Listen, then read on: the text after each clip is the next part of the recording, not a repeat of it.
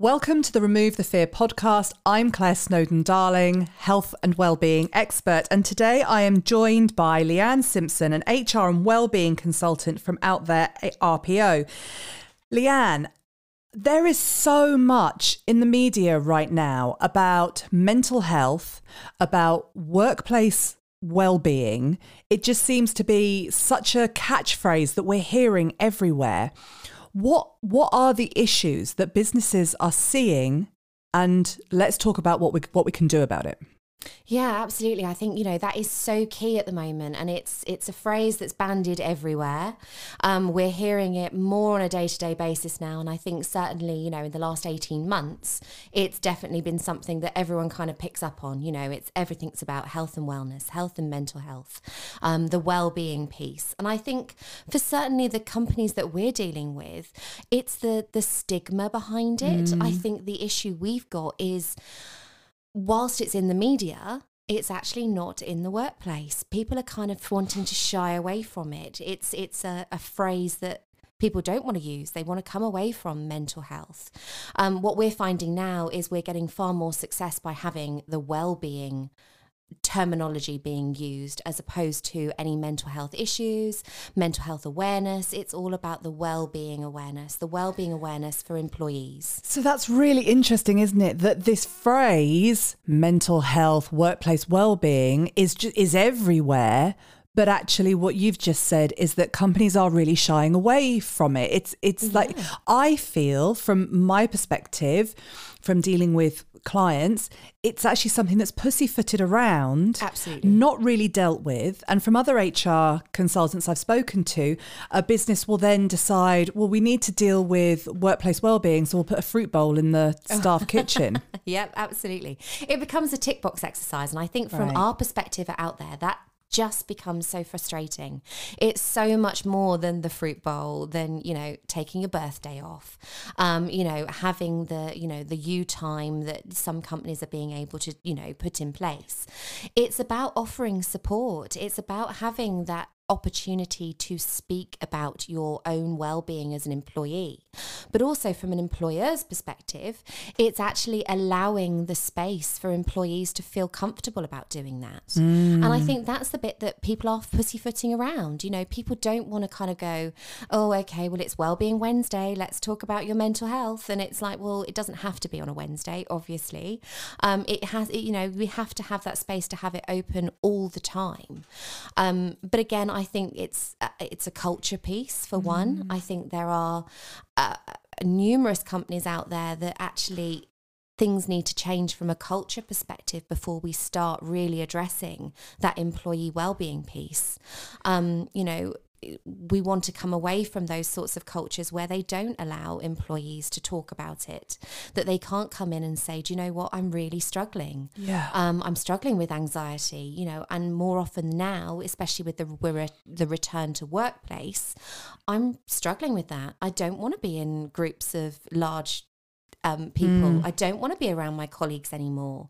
I don't want to be taking part in, what used to be fun incentives at the beginning of a work day. Oh, team building days. Absolutely. And we've really noticed that recently. We had a client that wanted us to be involved with a team building day. And, we start looking at all the, the usual icebreakers. And really clearly straight away, it was like, actually, we can't do any of these anymore. Yeah. We can't do, the typical kind of pass the parcel or, stand in a line holding your hands and you've got to get the ball from one end of the line to the other. That's all gone. We can't do that because there's so many people who are just absolutely dead against it. And also, does that really create team bonding, or are we all pretending to be at a kids' party but actually at work? It's so confusing, isn't it? And so even as you're talking about that, I'm kind of going, in my role as a clinician, my job is to help people figure out what is going on with their health and their mental health and what to do about it. So the journey that I'm taking people on is about education, empowering themselves to understand, and then have self-responsibility to change it. So they fundamentally have to change, how they deal with their stress, what they're going to put in their mouth, so that they change their diet, when they exercise, that they have to make those changes. I think it's fantastic as a society that we're starting to use these watchwords of mental health and well-being, because I do have a vision of what utopia could look like for the corporate world. But is it also that so much responsibility is being put on the employer? It's like we're looking for the employer to be mum and dad, somebody to fix this. Yep. So, I mean, I know that I've heard from other HR consultants that, there's that joke about HR, which I hate to perpetuate because it's not how I see HR, but it's the tissues and the Tampax. And if you need a pat on the back and a shoulder to cry on, it's HR. But the problem is that the issues that are being faced today by HR aren't tissues and a Tampax.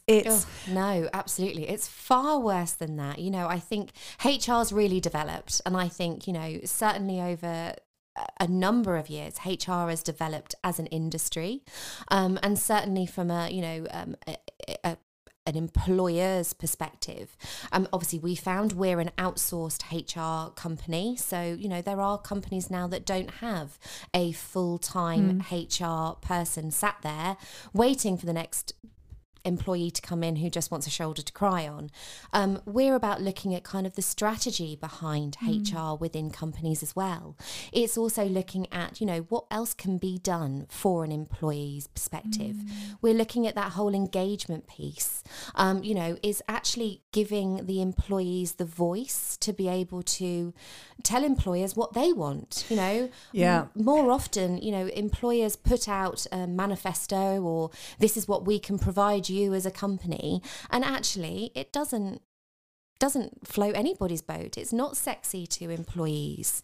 So talking about the issues that HR are facing, because I heard you say that HR has developed, but the training for HR hasn't developed. No, not at all. And so, I mean, I've heard stories of people in HR having members of staff come in and with rope burns around their neck, and they're supposed to be dealing with someone who's suicidal. But the training, I know there's mental health first aid training now, but that's a little bit, it's useful, but it's so broad, and it's not teaching someone, okay, I need to be incredibly reactive in this situation. I need to know how to refer this person on. I need to know how to hold space for them. I need to know what questions to ask. That is specialized training. Absolutely. And I don't think anyone is prepared for anything like that. I mean, mental health first aider training is fantastic. We can't put that down. But I think, again, it only gives you a broad spectrum of what may or may not come through your door. We have had a lot recently, unfortunately, that have been related to that, suicidal tendencies, suicidal thoughts. And there's only a certain amount of signposting that we are allowed to then do. And I think ultimately... Can you tell me what you mean by signposting? Yeah, absolutely. So from a signposting perspective, like I said, even from my perspective as a wellbeing consultant, and with obviously the mental health side of it as well, it's not about... I'm not a trained counsellor. I'm not, trained to be able to deal with the sorts of examples that you've just given, Claire. When someone sits in front of you who's been asked to come to you with, rope burns around their neck, you don't have something in your arsenal or in your notebook that you can go, I know exactly what to do. But you see, that's the bit I think that can change. That's where I see the possibility for HR. And I think we're absolutely open to it. I think, there's nothing worse than sitting in front of someone when you can't answer their question. Absolutely. HR is very process driven. We are all trained to know what happens when, there's a disciplinary or there's a grievance. When you're bringing well-being into HR, we need more support. And again, with the current climate as well, there are things that are going to develop that we need to understand what we can then speak about. So that is exactly the point that I think I'm looking to make in this podcast, is that I believe that it is time for HR to change. It can only change if the culture of the business changes, or if the culture of the business is demanded to change. by the people who work there or by HR themselves. And also the kind of training available to HR. So I know that the training that I offer to my students, we have quite a lot of HR people take us up on it, because it is about learning how to hold space. It is understanding a broad spectrum of health issues and how to teach someone to have some self-responsibility. So, one of my favorite examples is, I know a story of somebody who had really, really bad irritable bowel syndrome, knew that irritable bowel syndrome was triggered by eating pastry, and yet was going to Greg's for lunch, was having their pasty, and then taking 2 days off work. So ultimately, they lost their job because, yes, well, we've got sick time, but you didn't take responsibility. You know that this triggers your illness.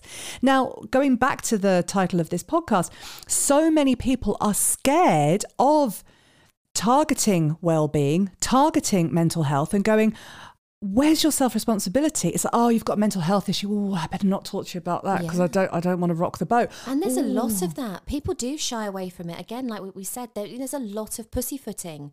No one will just go up to, someone and go, are you okay? Yeah. Is there anything that we can help you with? Which I think, that was the whole idea with the well-being side of it. There should be that space where you can go, you just don't seem yourself. Yeah. And people are coming away from that again. It was all kind of guns blazing to start off with. This is what we're doing. This is the training that we've had. If anyone needs any support, we're here. And actually now we've kind of done a bit of a full circle to the fact that now it's like, oh, I'm not going to ask anything because actually I don't want to know the answer. And I don't think I'm going to be prepared for what that answer might be. I'm not trained. That's the point. Yeah. And that's the point. So HR are actually going into this, the front line of this unprepared. Totally. And so I believe that the training needs to be implemented for HR around well-being, around, I don't actually think it's mental health training. I call it learning how to hold space for someone, learning how to be in front of someone who is struggling and know how to refer them on to the right person, or what to say, or how to be with it. This is not 3 years of counselling training. This is really, really actually quite basic. And by changing the culture of business, we can actually get that training implemented. But the problem is we're waiting for the business to change culture. And so one of the things that I really want to put across, that I see that the solution here is either it's HR going, hey, we need this training. Yep. So we need you to pay for it, because actually it's not good for my mental health to be sat in front of someone with a rope burn around their neck and not know how to handle it because I haven't been trained. Or it's for the people who aren't HR, but the employees, to say, you keep putting fruit bowls in the workplace and you keep sending out stress balls and you keep sending me out PowerPoints about stress. But actually, how's about we actually have someone trained in-house to be able to deal with some general health issues, some general mental health issues? That I see is actually a very convenient, fairly easy solution to the problem. Absolutely. And it should be such a simple solution to what we're coming across now. There are companies that we are dealing with where the well-being training that we are putting in place, we are doing we're doing well-being awareness training or mental health awareness training in the workplace, which is great because it empowers those managers to be able to recognize symptoms themselves, not necessarily deal with them themselves, but actually they are noticing things that actually would normally just go by the wayside because they're so busy doing their jobs.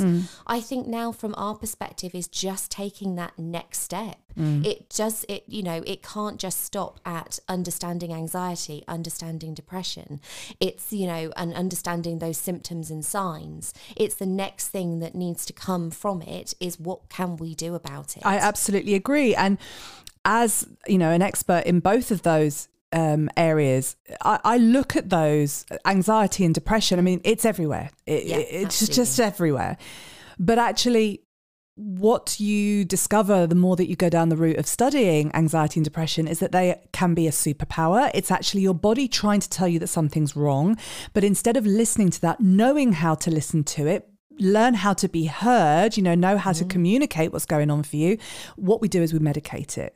And Absolutely. And then, and we numb it by eating the wrong food, over consuming alcohol. And actually people are really disconnected from the fact that there is a gut-brain connection. So, what I eat actually can change my mood. It's so fundamental in biochemistry.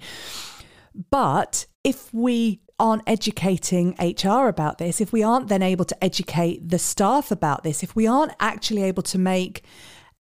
Arianna Huffington a few years ago, of course, created what she called the third metric, that success in business shouldn't just look like power and money. It also has to look like wellness. It has to have this metric. So why can't we have, as a performance metric, the fact that people are taking self-responsibility? Okay, great. You're exercising well, you're eating right, you're not coming in on a Monday morning so hungover from the weekend that you can't work, or not coming in at all because you had a bender. How do we actually, I'm self-employed. If I had a massive bender at the weekend and I can't go into clinic, I'm not going to get paid. So there is this, yes, employers have to be responsible. And we have to teach self-responsibility, because I see it from the other side. Why should an employer be paying someone who's not looking after themselves and who can't perform in a job? Definitely. We're finding that more and more. We're doing a lot with kind of sickness absence. Certainly from the companies that we deal with, a lot are using sickness pay as a benefit, which I think is great. What we do then find is obviously then people do take the mick. And, there has to be trigger points that we are using from a HR perspective of when we're having conversations with these employees and really understanding, is there a pattern? Is it every, third Monday of the month because it's just after payday and it is a complete bender? Are people just getting the sniffles and going, oh, it's not for me today? Recently we've had someone who has had 22 days off sick in a 3-month period. Good grief. And the crux of it, to be honest with you, and it goes back to what you were saying, Claire, is it was all gut health related, and you kind of try and drill down that further from a HR perspective, because again, it's not just bashing somebody over the head with an employee handbook. Right. It's understanding, is there anything that we can do? Because at the end of the day, we want to make sure that people are, or employees are, in the business holding up their side of the contract. We want them to do their contracted hours, but is there anything that we can do to prevent that person having additional time off? 22 days in a 3-month period, as you can imagine, is a huge amount of time off. It's a massive cost to a business. And actually, when you drill down further, everything was gut related. And I think, from that perspective, the response that we got was, well, I just like food. And it's so frustrating, because you think, well, actually, that is eventually going to lose you your job. Yeah, exactly. It's not good enough. But I don't think that is a scare tactic anymore. No one really cares. Yeah. It's just like, oh, okay, well, yeah, then I'll just find somewhere else. Yeah. But actually, in the current climate, that's not as easy as it is at the moment, because I think, the jobs aren't out there. And I think, people are still looking for what companies can do from a well-being point of view. But I think it's that whole sickness absence, it's the full 360 of what HR can do. So it's not just bashing you over the head with employee handbook. It's about saying, we recognise, you are poorly. You've got the sickness notes to be able to back that up. But what else can we do? What can we support? What support can we give? Well, I think that the recent drive in menopause has really highlighted this, because obviously, every other member of staff is going to go through menopause at some point. However, and in my experience, my menopause was so horrendous I could barely work for a year. But I was working incredibly hard to find the solution and to fix that. Actually having a sympathetic employer, if I was employed, not having the fear of, oh, if I tell you I'm going through this. I've had clients who are menopausal who say, I can't tell anyone at work. I can't tell anyone at work. No, that's the next big taboo. I think that's so upsetting.